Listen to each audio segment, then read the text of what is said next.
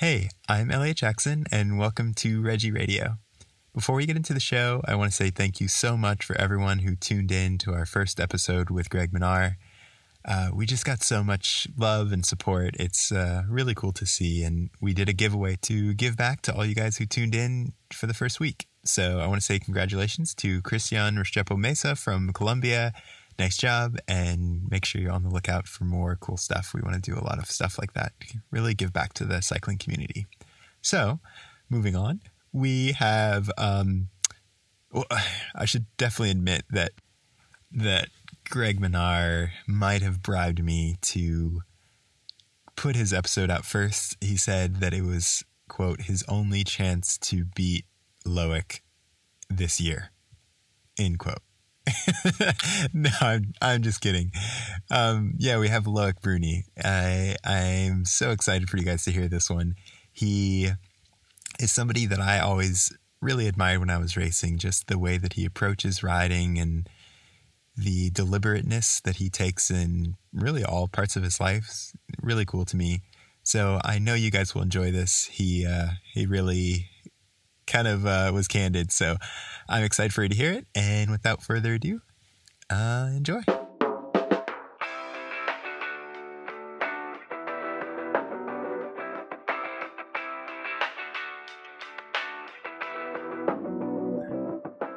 Okay. Oh, we're here. We made it. We're here with Loic. Loic Bruni, Super Bruni. Welcome to Reggie Radio. Hello, Elliot. Thank you so much for having me. I'm happy to kill some time with you. Oh, yeah. Kill some time. You're not actually happy to be here. You're just trying to kill time. Yeah, that's the truth, but I cannot say that. It's bad. Yeah, you were saying that you've been super busy. Like everyone else is mellow, but it seems like you're busy.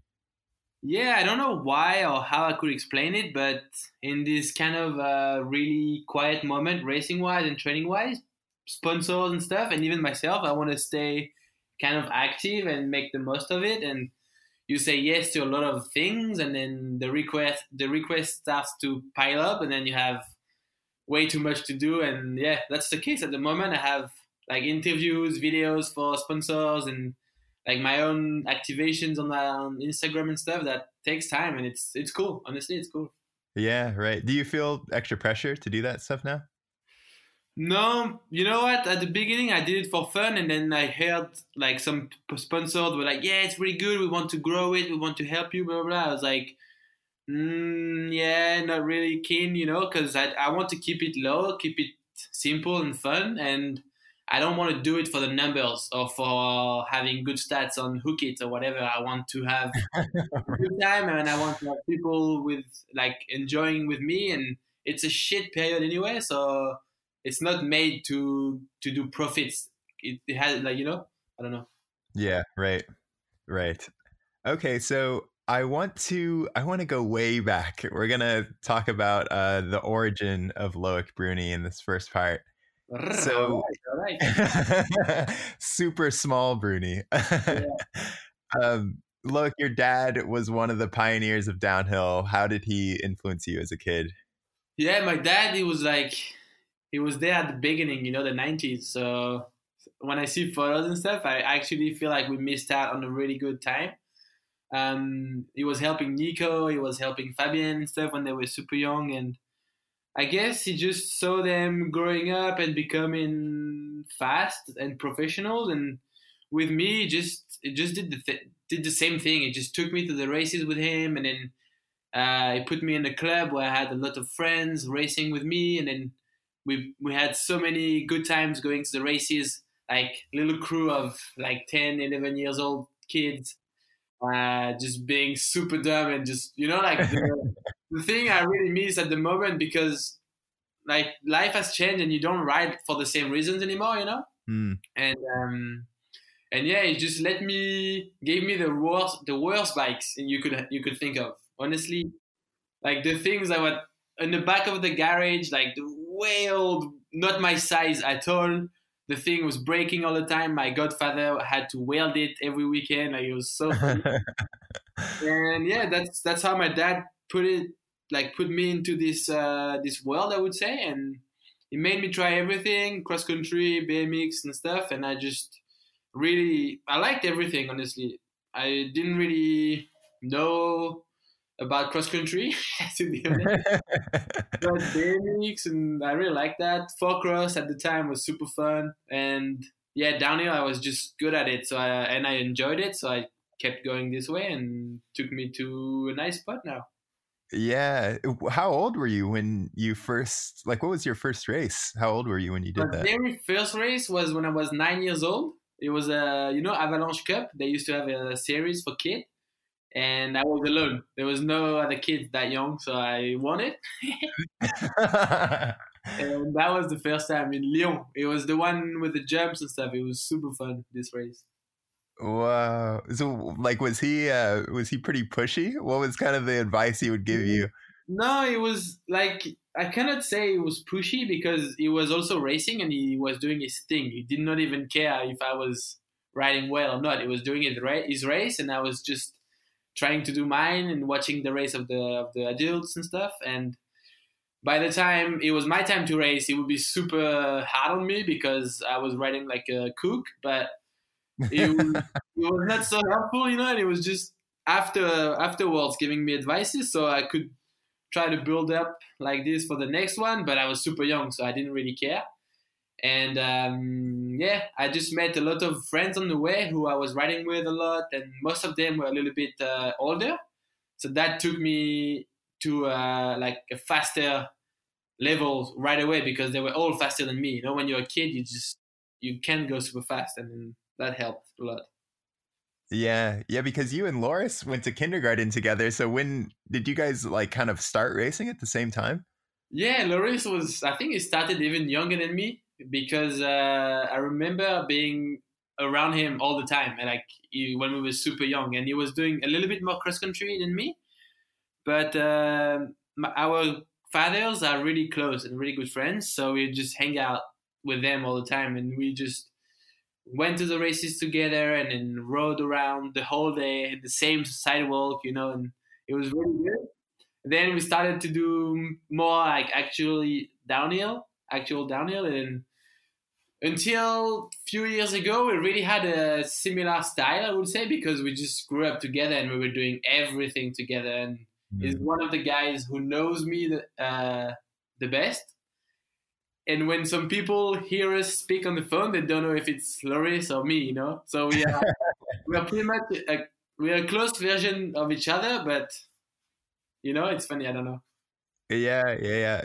How did you guys know? I feel like it's interesting when you grow up with somebody like that and you both are trying to achieve, you both wanted to race World Cups and stuff. When did that come about? When did you guys know that you wanted to, compete at the highest level?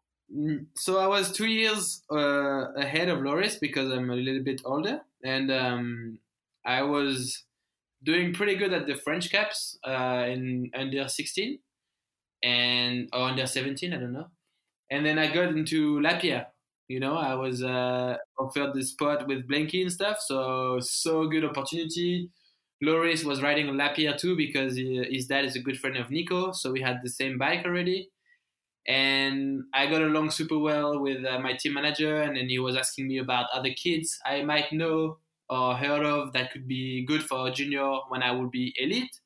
And Loris was around at the races, then they met, they liked each other. Loris was super fast on the national circuit. So we got in the same team in 2013, so on Lapierre. And then we realized we kind of made it to a really good level, and it was so cool because we were together, It was insane. Then I don't know if around 2012, 13 we knew we could take it far, but one thing is sure is we had a really good time, and he was always a little bit younger than me, so I was his model, I would say. And until he started to be really fast and as fast or faster than me, he would always say that I was better, I was faster, more style, more things, blah, blah, blah. Like he would always put himself down until he realized he was super fast too. And then he wanted to not be in my shadow anymore. He wanted to step out. and be Loris. And that's when it was hard for our relationship because I wasn't used to it, and Loris was not. It was a little bit clumsy with some stuff, So it was hard. The rivalry was born, and it was new, so we didn't know how to handle it because we were friends before rivals, and then it changed stuff. So it was weird. Yeah, how do you feel now? How do you feel about that relationship now? Now I think we both got some issues in 16 when it was his last year on Specialized, because I got injured, and then I was still really present in the team. I went to the races even though I wasn't racing, and he didn't like so much that I took even though I was not racing, I took a lot of space, and I couldn't see that. I was like, yeah, it's me, it's Loic, blah blah, and then I was not even racing. So he was like, in the back of his mind, he was like, he felt that I was taking too much space, I think. And when we started to have some hiding things, like he didn't tell me he would go to syndicate, I heard it from someone else. I was like, come on, dude. Then our coach was super close to him, and I didn't like that. So some little tensions took it to a shit spot. Then we both realized in December 2016 that it was bad, and we loved each other, so we had to fix it. So we went for a drink somewhere in Nice, I think, just him and me, and we talked a little bit about all the things we thought the other one said, or things that happened in our minds that were, most of them were bullshit, but it was a really good talk. And from there we started to be more mature about it, and just understood that it was our job now, and we could beat each other, but we could still stay friends. And of course things have changed, but we have to keep it. What we have is super precious.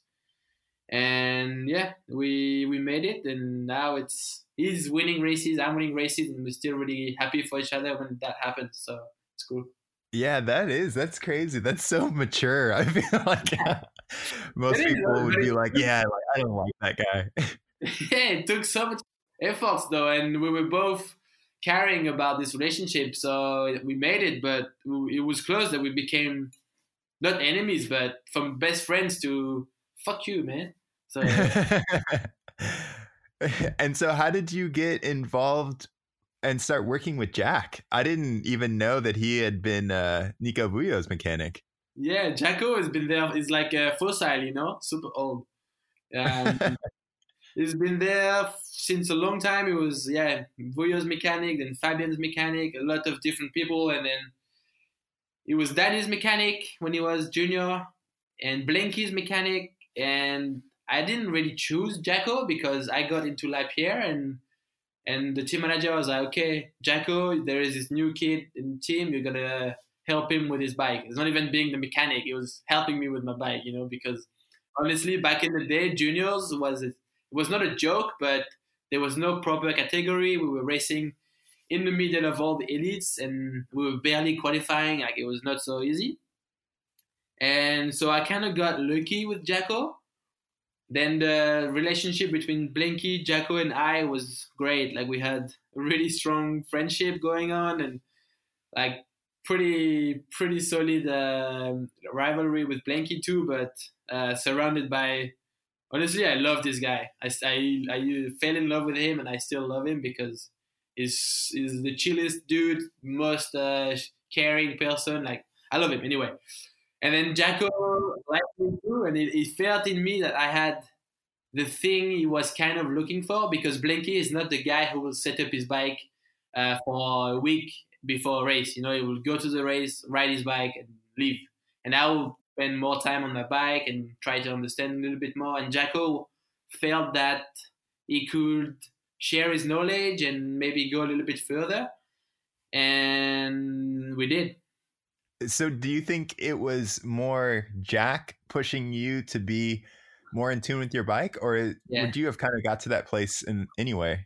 No, for sure. I was a big fan of Blanky, so I was doing everything like Blanky, so I didn't care about my bike. Then Jacko he was trying to teach me, and and learn me like the basics, the suspensions, and it really forced me with the telemetry to understand and to feel the benefits of spending time on the bike. Because honestly, before 2014, I would say even 15, testing for most teams it was not a big thing. No one was testing in winter, you know. And then now, like around 2014, 15, we started to do a lot of testing, going to New Zealand, like spending time, and then it became a trend really quick. And I liked it, and I could feel a lot that the bike was improving, and then it was easier to go fast. So Jaco brought that to me for sure, and I think without him, I will be a little bit more puzzling like the Santa Cruz guy. So I think one of the things that people don't really understand, I've seen you out in Queenstown for, like you said, the past 4 or 5 years now, Yeah, and true. so you make all this progress one year, and then you come back and you test again. And so, what are you looking for, like year to year? Like, don't you just get the bike good and then leave Well, it there? Elliot, let me remind you that you have a giant. This doesn't change year after year. But we now, I'm kidding.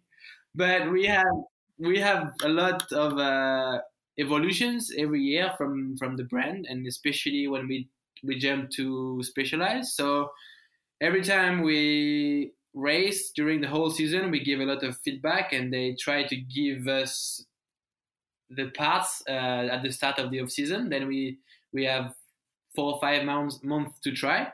And so every time I go to Queenstown, I'm almost riding the same tracks, the same things, you know. But I always try to find the perfect setups, or the things that are better, or the things that were better.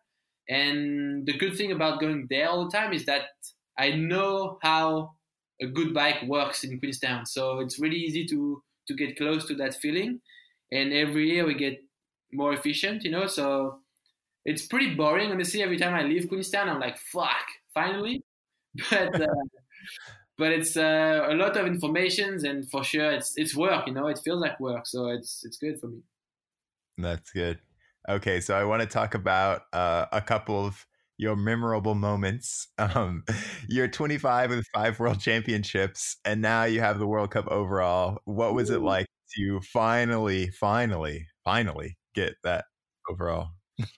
Man, it was honestly a moment where I was gonna give up, because I was struggling all these years before, since my first year in Elite, where I got fourth, so it was good. But then it kind of went downhill from there, because I was injured a lot, and every year I couldn't make it even close to the top spot. And yet last year I was on it, man. I was at my best every race pretty much, and I couldn't get away from Troy, and at the end from Amaury. I was excelling in my level, and I couldn't do better, and Amaury was beating me. So I was like, fuck, I'm never gonna win this thing. I'm at my best and I cannot. So I was almost like giving it up, and then I have a mental coach, like the team around me, they really wanted it too, because they're in the same boat as me. They never had it, and we all kept the motivation high and stuff, and reminded me that the harder, the tastier. So I really try to keep the pace, and don't crack, you know, because I was exhausted. Too much stress, man. I was stressed, and then, until the last man on track, until the last fucking guy, Danny Hart, I wasn't sure I was gonna do it. And then for a second, I grabbed the overall. So it's a beautiful story, but for sure it took a lot of time, and it was really close that I didn't do it. I almost didn't make it happen. And the way the scenario was and stuff, it felt like a movie. I felt like I was in a movie, and I couldn't really know what was gonna happen, because it was changing every second. So when it finally happened, it was such a big relief and such a achievement. I felt like I achieved something crazy, and yeah, I was super proud of me and the team. Yeah, man, it was. it felt like a movie watching it. I remember being at the bottom of Snowshoe and just being like, "Oh my God, that's too much." Yeah, for me too. Imagine for me. You're close with Amari as well. Did you kind of feel for him? Like both of you guys, were just, it was so emotional for both of you guys at the bottom of the track. Yeah, I felt for Amaury for sure. Everyone did. Like, it's not possible to not have to feel a little bit sorry for the guy, because he's been perfect. He's been riding on the edge at many races and winning 3 of them. And the other guy wins it for nothing. So I was actually, so when Danny was doing his run, I think after the second split, he was second, Danny, or third. Mm-hmm. So I was fourth. So I lost the overall at that point. So I went to Amaury and I was like, man, that was so good. Thank you so much. Good job. You get the overall. I know it's okay. I'm going to get it next year, blah, blah, blah. And then by the time I was talking shit to Amaury, Danny went back to first on a second to last split. So I was like, it was crazy suddenly. Then it was for nothing. It was going to be him on me losing it. So I felt really bad for him. And I feel like we both deserved it. So it's okay because he got it in 2018. So he has one. But for sure, I felt bad. And he's such a good competitor and a good friend that I felt bad for him. Yeah. Well, not too bad. No. It's racing. And if he would have won, it would have been the same, So Right. What do you think your success, like if you could put it down to one thing, what would it be last year? Honestly, it cannot be one thing, but I'm going to try to find the best thing. I would say maturity, because I've had a lot of obstacles in my way, injuries, take the mechanicals, and then I've never been able to put this experience into action. And last year, I almost fucked it up in Fort William, where I had a big crash and almost got injured again. But then it reminded me that I had to use my experience, and all the season I was riding smarter than before. And then that's a little bit what I think made the difference. So it's not your lucky socks? No, man. Honestly, I had that before, and once they stopped working, I fucking lost faith. Oh, that's too good. Okay, so I want to talk about adapting a bit. I think mental toughness is a huge part of the sport. Like, what strategies do you use to build mental toughness? Well, I don't think you can train mentality or mindset or whatever, but you can for sure analyze it and adapt it, like you say, because it's all about the zone. And if you let someone else, like a photograph, telling you that you look insanely fast on the track, then your brain's going to believe this guy, even though the guy doesn't know what he's talking about. So then all these little things can get you out of the zone. And it's a process that I've been understanding year after year. And now I really try to focus on what I know and the facts. So if I am winning the time practice, I know I'm fast.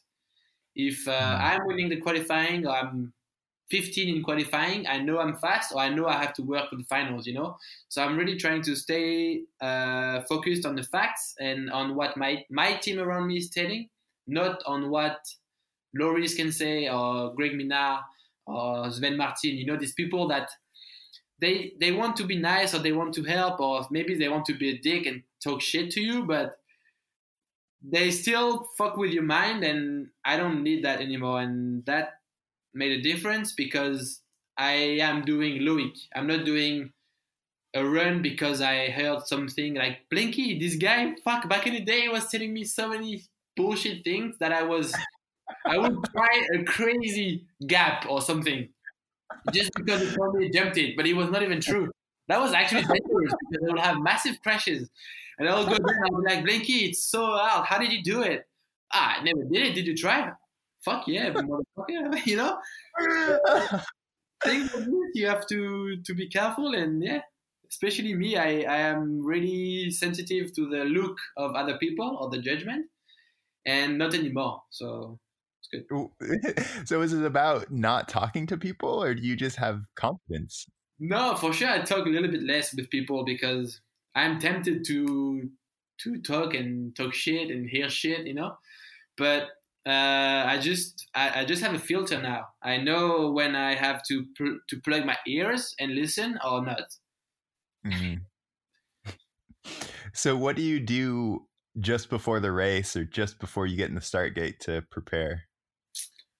I try to think about the track on my head and try to move my head a little bit flowy, like a flowy way to the track in my head, and follow a little bit the perfect pace I want to, and breathe a lot to try to evacuate. Because when you're in the start gate, I don't know about you when you were in the start gate, but you want to shit, you know, you want to. So you need to get a little bit away of that feeling, and you need to get the thing in your stomach out. So I try to breathe and to relax, look at my mechanic, and get like the last minute warm feelings that I can find around me. You know. Yeah. Yeah. Do you have like a special song or like saying or anything that you do? No, actually, you know what? I never listen to music at the top of the track of the race. Huh. So I have a music for the when I'm getting ready.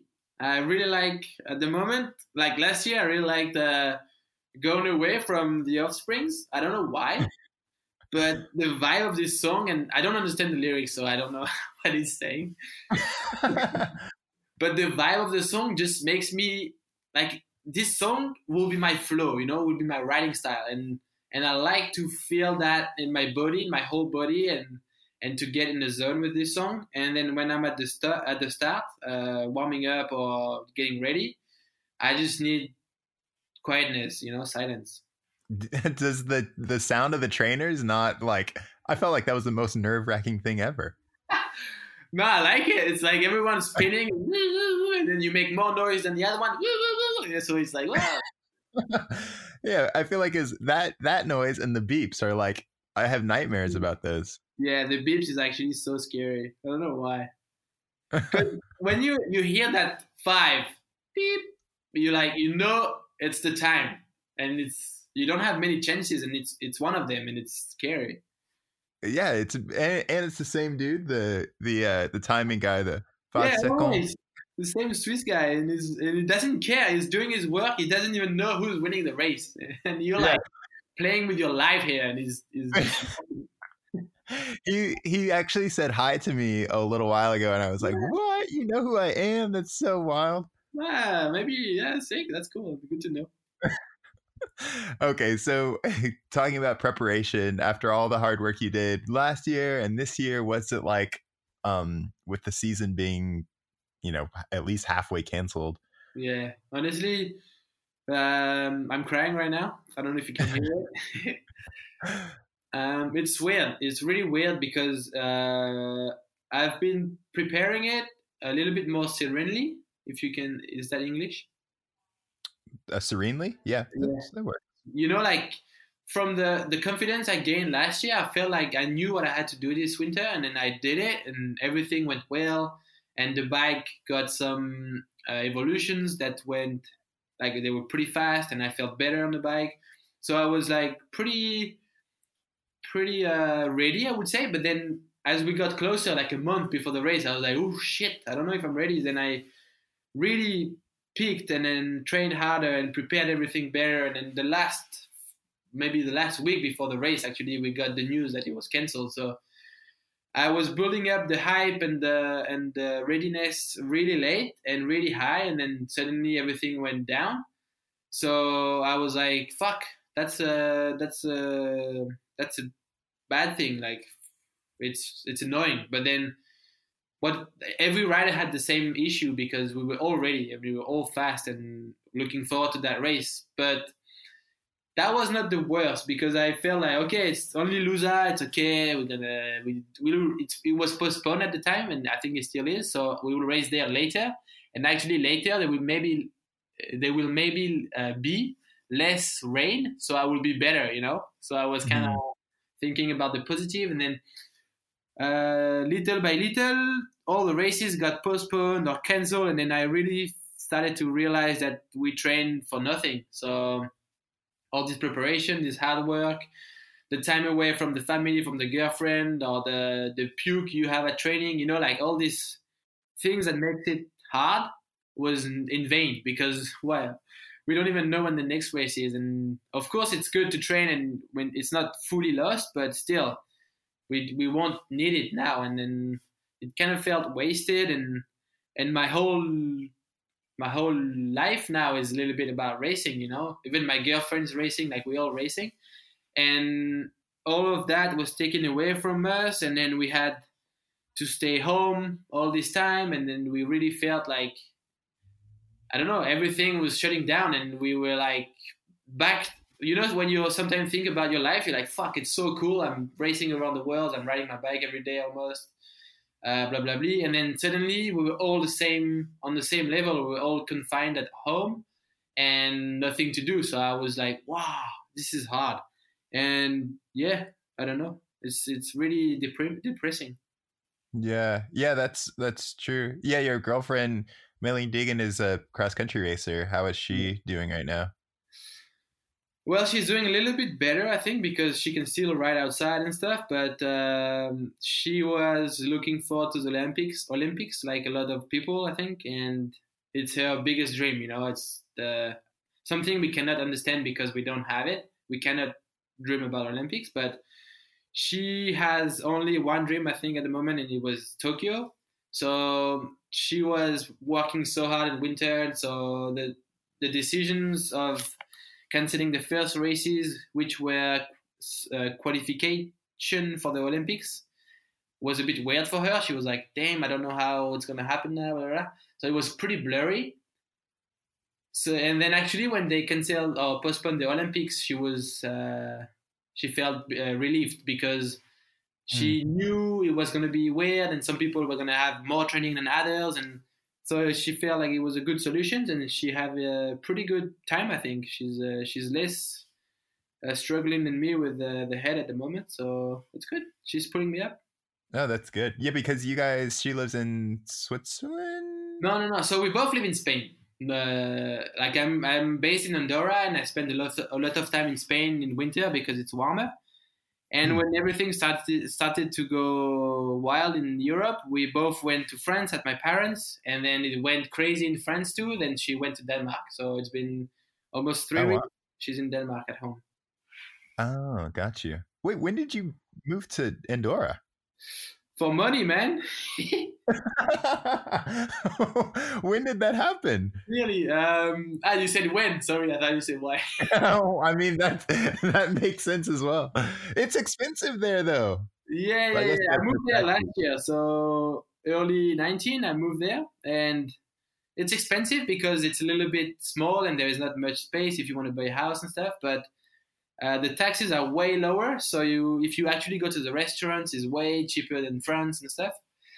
And for the tax is way better than France too, because in France it's really strict and really a lot of tax. And in Andorra it's way less, and people are supporting you. The bank knows who you are. The bank is trying to give you the best deals on whatever. And then, it's like a small town and everything is cooler, honestly. So do you live in that same area as where the World Cup track is? Yeah. I live 2 kilometers from the track.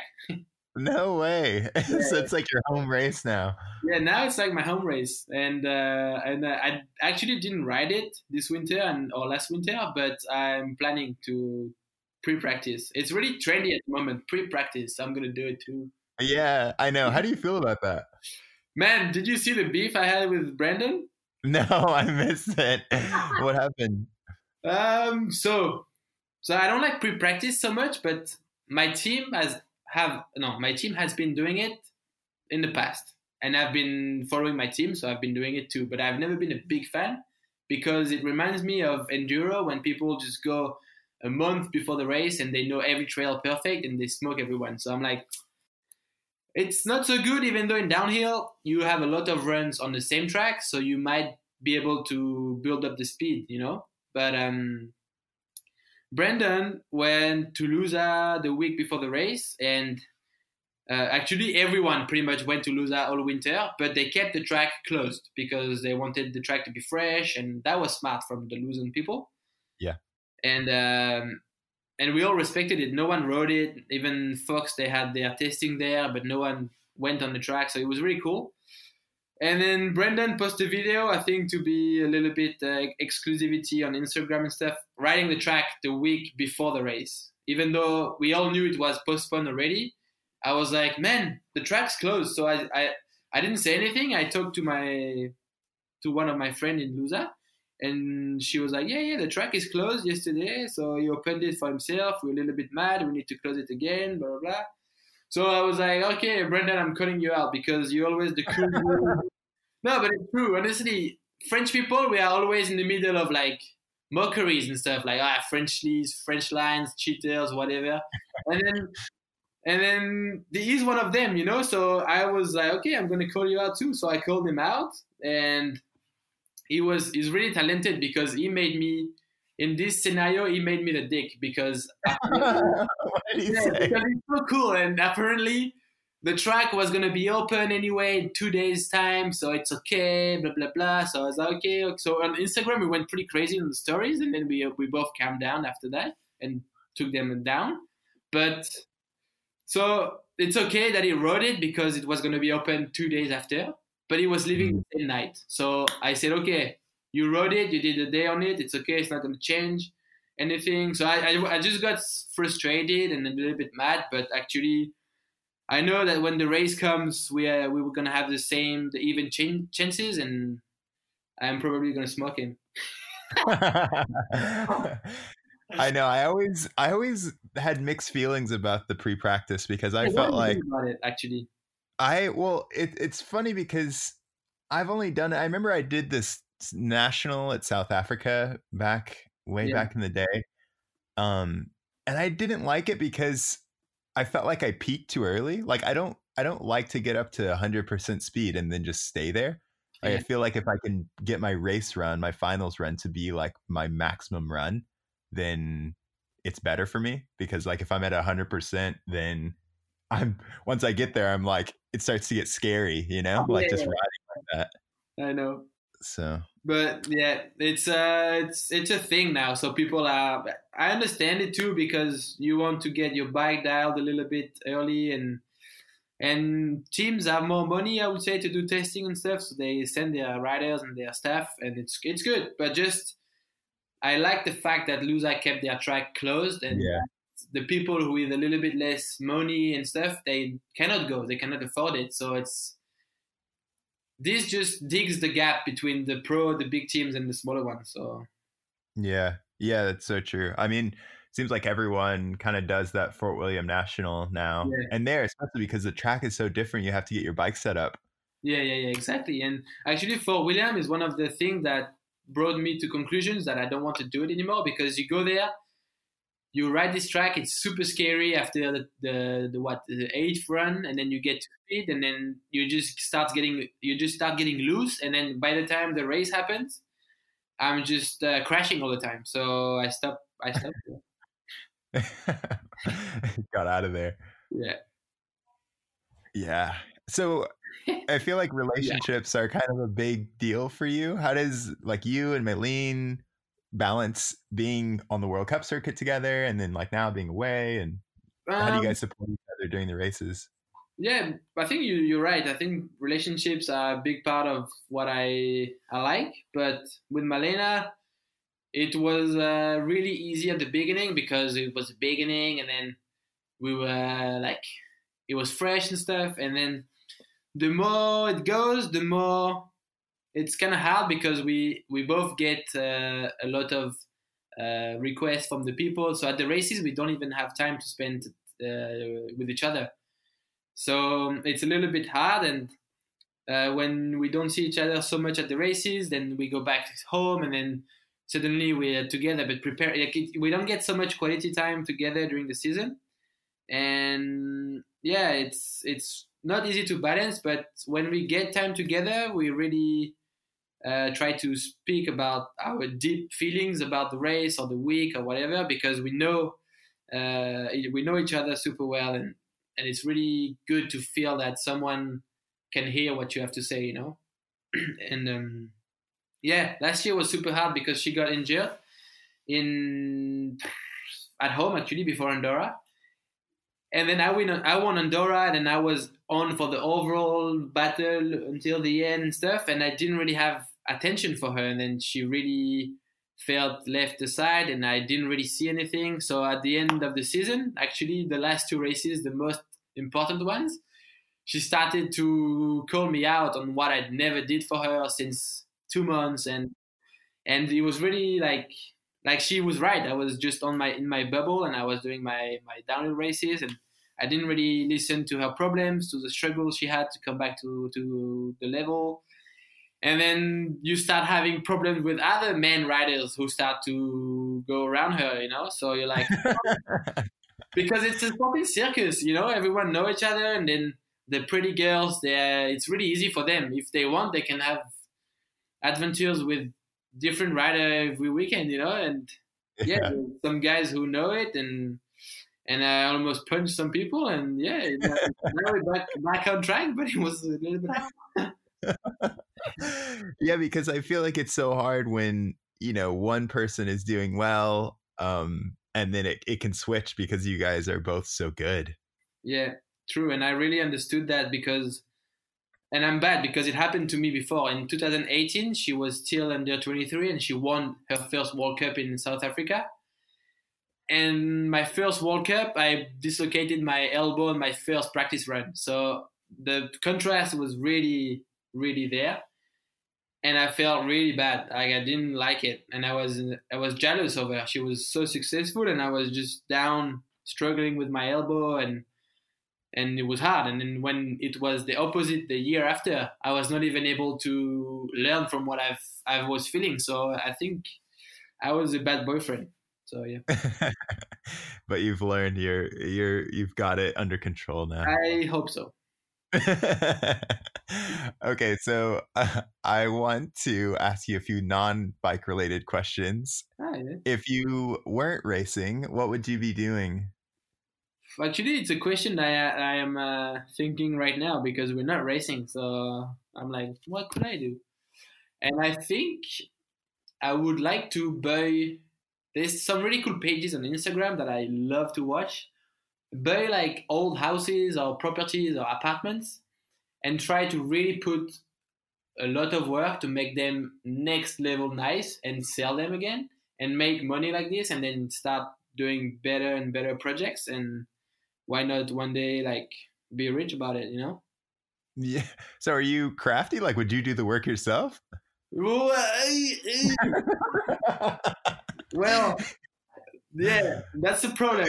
I wish I was crafty, but I'm not. So I will need to surround myself with some crafty people, and I will be the creative one, you know? Okay, well, what about, are you like, do you like design? Like, would you do the designs? Until my high school, I wanted to be a designer. I was not necessarily talented or anything, but I really liked drawings and writing stuff and doing things like this. And then racing happened, and I didn't really have time to do a design school that allowed me to travel as much and stuff. So I let go. But every time I was doing internships and stuff, I was trying to speak with designers and try to work with them, and it was so cool. So I love that. Yeah, because you did an internship at Specialized. Is that something you did there? Yeah. I did what I'd 100% do before, and I was trying to design like helmet bags and shit like that. And I just loved to see how easy these designers were making their images in the head on the screen. They were doing so many crazy little tricks on the Illustrators and Photoshop and stuff, and it was so cool. And I was like, fuck, I want to do that. And I was like, it takes a lot of time to be good at this software. But that, I felt like I could have been all right and pretty good with it. And I love it. So that could be something I like. Did you ever think about doing that instead of going and racing bikes? No, no, because racing bikes, when you think about it, and I know you have experience too, it's really cool. Honestly, let's be honest. We have friends, we have a small family with the team. We have crazy sensations when fans are screaming your name and you're riding and you're sending it, and then you get money from that. So I would give this life for nothing else. I think. No, what about you? I mean, yeah, it is. I think it's easy to get caught in the bubble. I remember I had a couple years where I would just go straight from the airport to the venue, back to the airport, and somebody would be like, "Oh, how was France?" I was like, didn't really see much of it." Yeah. But I remember I kind of realized that, and when we had a break one year, I would just take the train and then rent a moped by myself and just ride around. Like I went around Nice and like Cannes, like everywhere, just on my own, just cruising around, like trying to experience Yeah, what you're talking about. and there is a lot of things we are able to do, and it's so lucky. We're so lucky. It's so true. Are Come you on, watching what? wait, what did you say? No, I was like, come on, admit it, Wait, admit what? that we're lucky as. You're preaching to the choir. Man, I'm like, I feel like especially now doing the Red Bull stuff, I just go to the races and I get to talk to all my friends. That's even better, right? Yeah, that's even better. You don't even get like crashes and stuff. You just hang out. I know, yeah. I'm just like, all right, go on, like do good. Yeah, you're like, here, I would say this is the way to do it, and then you don't even have to show us. You just say it, you know? Yeah, yeah. I'm just like, if I was racing, I mean, I would be doing it, but Exactly. sorry, you guys are struggling so much. Exactly. So yeah, we were talking about Netflix, no? Yeah, yeah. Netflix. Are you a big Netflix guy? Yeah, kind of. But at the moment, I'm actually going back to basics, and I'm watching from scratch Big Bang Theory. So Oh, that's like low quality TV. yeah, and I, even though it's in English and stuff, I can see they are really bad at acting and stuff. But I just like there's some moments in every episode that it's so stupid, and I laugh, I laugh. No, I don't know. I'm laughing really loud. So I'm just loving it, and because my life is a bit boring at the moment, I just need that, you know. So that's my current TV show, but it's for sure it sucks a bit. But Oh, that's fun. What about French? Like, what about you guys? Surely have some good French TV, right? French cinema is we supposed have to a be lot the of one. we have a lot of good movies, but TV shows not many. And one of the good ones I've been watching this winter was You. I don't know if you've seen that. Oh yeah, yeah, yeah, yeah. I don't want no, yeah. It's really good. It's a little bit like weird, but it's really good. I like it. And no, no, I'm not so big at no. Actually, no. I'm trying to read at the moment because I'm a bit lacking some words. What are you reading? Well, it's in French, but it's a book called Socrate à vélo. It's like Socrate on a bike, which is a Greek philosopher from ages ago, Hmm. and it's a French cyclist, a pro cyclist who wrote the book, and actually is talking a little bit about how what's the philosophical approach of professional sports, and it's pretty smart, pretty interesting because he's talking about, especially in France, a lot of mainstream people would qualify athletes as dumb and not so interesting and stuff, and he shows the other side of it, that even though we are focused on sports and it's not the most intellectual activity, we still use a lot of mental aspects and intellectual things to get better, and you know, it's pretty cool. Oh man, that's amazing. I feel like that's my whole like life is that whole thing. I've always No, it's not like what you want to do actually. yeah, yeah, yeah. Like I love that I always say about athletes, it's not that there's not mental capacity there, but people aren't used to articulating it. Like, how often do you really break down how you're going through a corner? because if you had to explain that every single day, you would be able to articulate it really well. Whereas now you'd be like, you would really have to think about it and say, oh, well, I guess I kind of dropped my outside foot. Yeah, Oh, yeah. right. Then I do this. You know what I mean? I know it exactly what you mean. Like sometimes people ask you an advice and you can't. You know, I don't know, man. Right, right. But it's not because you don't know it. It's just because like you don't talk about it all the time. But it's also some stuff, yeah, some skills people have. It can be in biking or anything else that they're just hard to explain because people know how to do them, but there's not really a way to do it. You know, everyone has a different way. Right, right. I do think that's. Do you think that there's one way to be like a great racer? Like a lot of people. I was actually talking about that. I did that little video on Loris and like compared you guys' runs, Yeah, true. and like you can have one person that's really smooth. You can have one person that's like Danny, like really wild, and now he's getting a little bit smoother. But like, how would you explain that to someone who is it about the way that you want to ride, or is there kind of one way to go about things? Yeah, no, I think there's not a unique way to do anything in this world. There's not like you don't need to go to school and go to medicine school to be successful, you know. But for sure, there is aspects you need to learn and you need to get inspired from others. But I've always been a little bit different in my approach, and I even my style. You know, my style has always been chilly. Like I'm not doing anything. It seems like I'm going for a Sunday cruise, but I'm like a little bit like Lucas Shaw actually.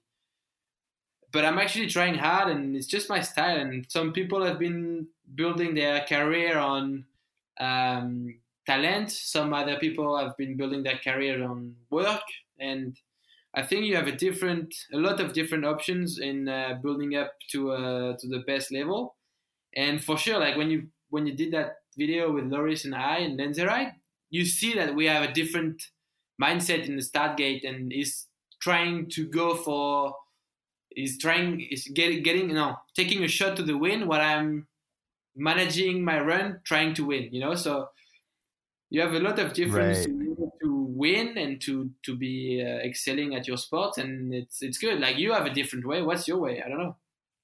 Yeah, I always thought that for me, like a lot of people are like, oh, I blacked out or like I don't remember it or whatever. And my best runs are the ones where I could tell you like exactly what I was doing. Like it really had to be deliberate about everything. Whereas like Yeah, half a pedal here, go around this rock, brake here, let off. Like, so it was more about like turning my mind on rather than turning it off.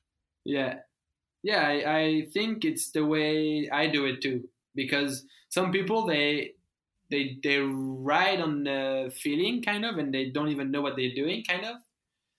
And maybe that's what you're doing. I prepare every end of like every other exit of turns, every braking and stuff. And when I do it, it feels natural, but it's prepared, you know. Mm.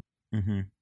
But yeah, there is like different ways. Like Finn now is working way harder physically and stuff, and we'll see how it goes. And Loris is seeing a mental coach now, so we'll see how it goes. So yeah, there's people seeing that I'm seeing like Loris. No, I have a mental coach for years, and maybe he's trying it, and maybe it's gonna be good for him. Maybe it's not gonna improve. We will see. You know.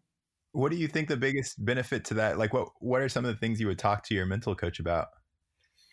Well, actually, everything. It can be from my relationship with the girlfriend to the relationship with Loris or Finn.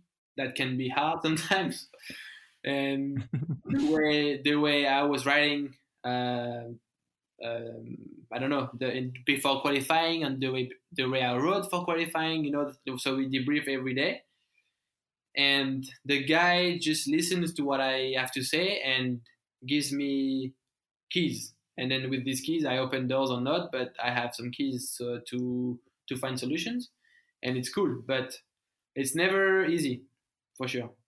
Right. What's maybe one of the things that made the biggest difference? Like one of the keys that you got, or you're like, oh, I use that all the time. There is nothing I use all the time, honestly. But one of the thing, maybe one thing actually, is that I'm trying to give my brain positive hormones. You know, when I feel like I'm staying alone in a hotel room, or I'm being a little bit bored at the races or anything, I try to go out and meet Loris, or meet some people from the circuit, or go to the track to talk to my team, just to make my brain a little bit happier. And these little things just makes you go to sleep lighter and then wake up in a better mood and stuff. And I like it. That's really interesting. Okay. I'm giving you all the secrets, so we're gonna come back to racing and win everything. Wait, what did you say?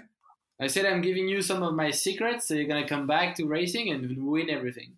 Well, it's funny because I was this year I was like gonna go to Maribor and like do Maribor for fun. Yeah, man. Fuck. But I haven't really been training, so I don't know how well that's gonna go. And now that it's if it's at the end of the year, I got all year. Yeah, true. You have to train a little bit. Everyone's training hard now. It's not a joke anymore. I know, it's sad. Yeah. Well, you still have a lot of talents on one race, maybe. Okay. That's true. I can kind of just go for it, I feel like. But yeah, on the bike, for example, when I see you ride in Queenstown, like you're not on the same program as us because you don't have your mechanic and stuff, but I feel like you're surprised by everything we do, but I feel like everyone's doing it now. No? I think so. I think it's one of the things that I always thought was interesting, like coming from motocross, because people never really gave the bike as much respect as they should have.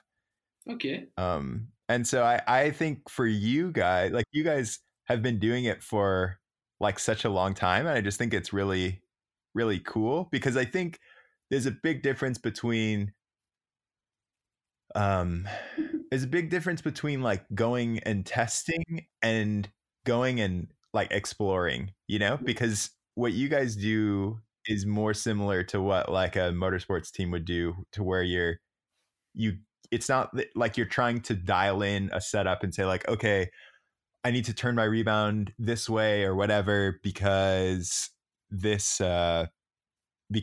bump or whatever in this turn. It's more to me about saying like, what does the bike do when you do this, or like what would it do if we change this and that, and that way when you go to a track you can say, yeah, we have some tools to handle these situations. Exactly. I think it's the step the sport took in the last 5 years, maybe. So it's good. Yeah, totally. I definitely think that you guys were kind of the pioneers of that, because just I like it. Yeah, I mean, yeah, just having been around like some different testing sessions and talking to different people, I think there's a disconnect in what like testing means for different people. And yeah, no, so. Sure. And then the thing is we have this this chance to be on the brand that only has one team, so they have time for us, they have a factory that can respond really quick to what we need, and a brand like RockShox or SRAM, they have Fox, it's the same. They have maybe 6-7 teams each, and they cannot spend time. They do some cool testing camp in the winter, but I don't even think it's that productive. So I think we're lucky. Right. Yeah, for sure. Yeah, because you guys, I guess now have like pretty much custom everything. Yeah, for sure. Everything's custom. Jacko goes to Sweden to the Öhlins like HQ and puts the run of the data on the dyno. So everything is analyzed in Sweden. Then they change stuff. Like it's really good. In 2-3 weeks, we can have a totally different shock. So it's a chance. Yeah. That's crazy. Yeah. Does Jacko do that, or like, are you the one that's asking for a different shock? No, I'm asking for stuff, and we're debriefing with Jacko after testing. Then Jacko knows exactly what he needs to get to what I want, and it goes sometimes, not all the time, but it goes to Sweden, then debrief with the people there and see what they also think about the situation. and then they both kind of come to a range of products. So they always make 3-4 different options going into the directions we want, and then we test again. Wow, that's awesome. Yeah, that's great. Okay, so I have some listener questions here. Yeah. JJ Kathy 24 says, "How do you have so much confidence?" Whoa, that's a funny question. Do you feel like you have a lot of confidence too? Well, I think from the outside person, you would have to have confidence to go as fast as you go. Yeah, no, I think you need confidence, especially in downhill, because if you want to push the limits and you don't have any confidence, then you don't push anything. But I would not qualify myself as a confident person, especially hanging out with Finn and some other people who actually.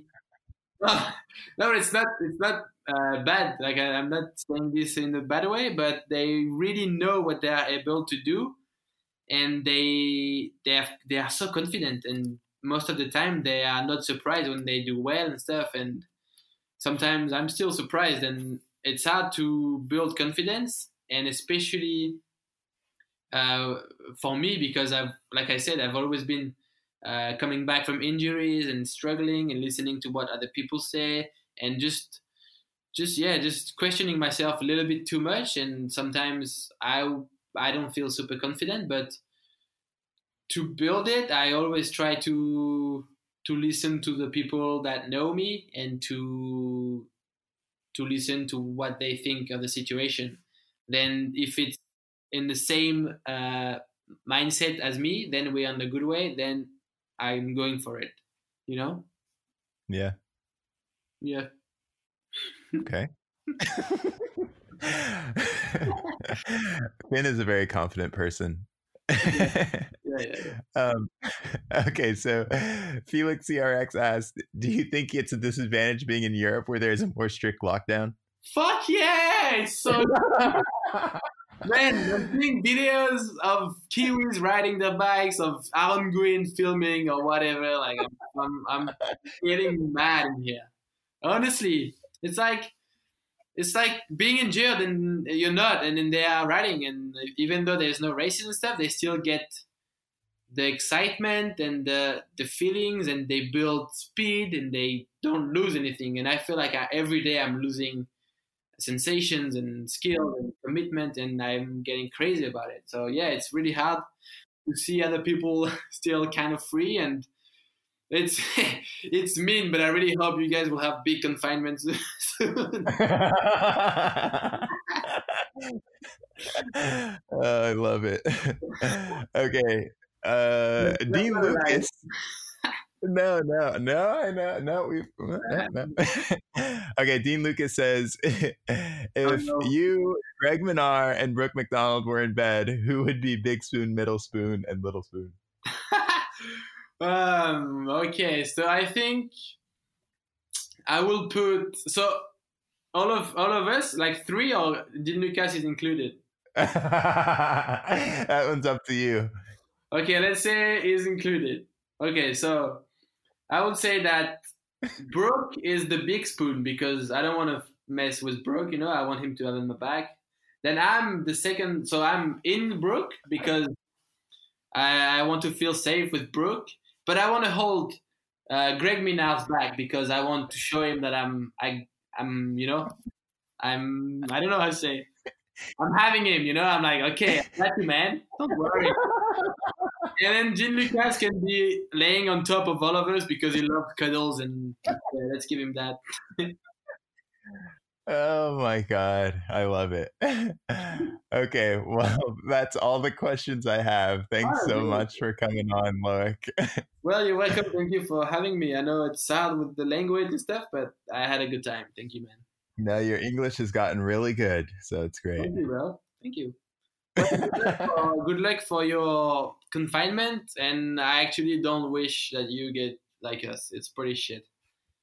Yeah, no, I hope everyone comes out and you guys get to get outside soon. Yeah, we will. All right, have a good one. Thank you so much, and let's talk soon. Keep in touch, man. Okay, see ya. See you, mate.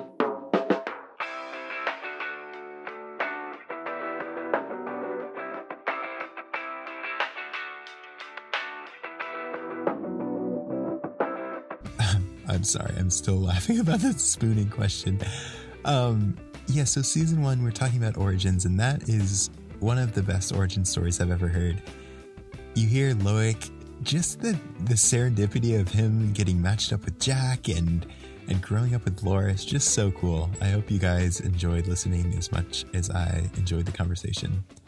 So, next week, we have a double header. We'll have Kate Courtney on the XC side and Brooke McDonald on the downhill side. This will be leave it there. Reggie Radio is produced by Brianna McShane, and we will see you next week.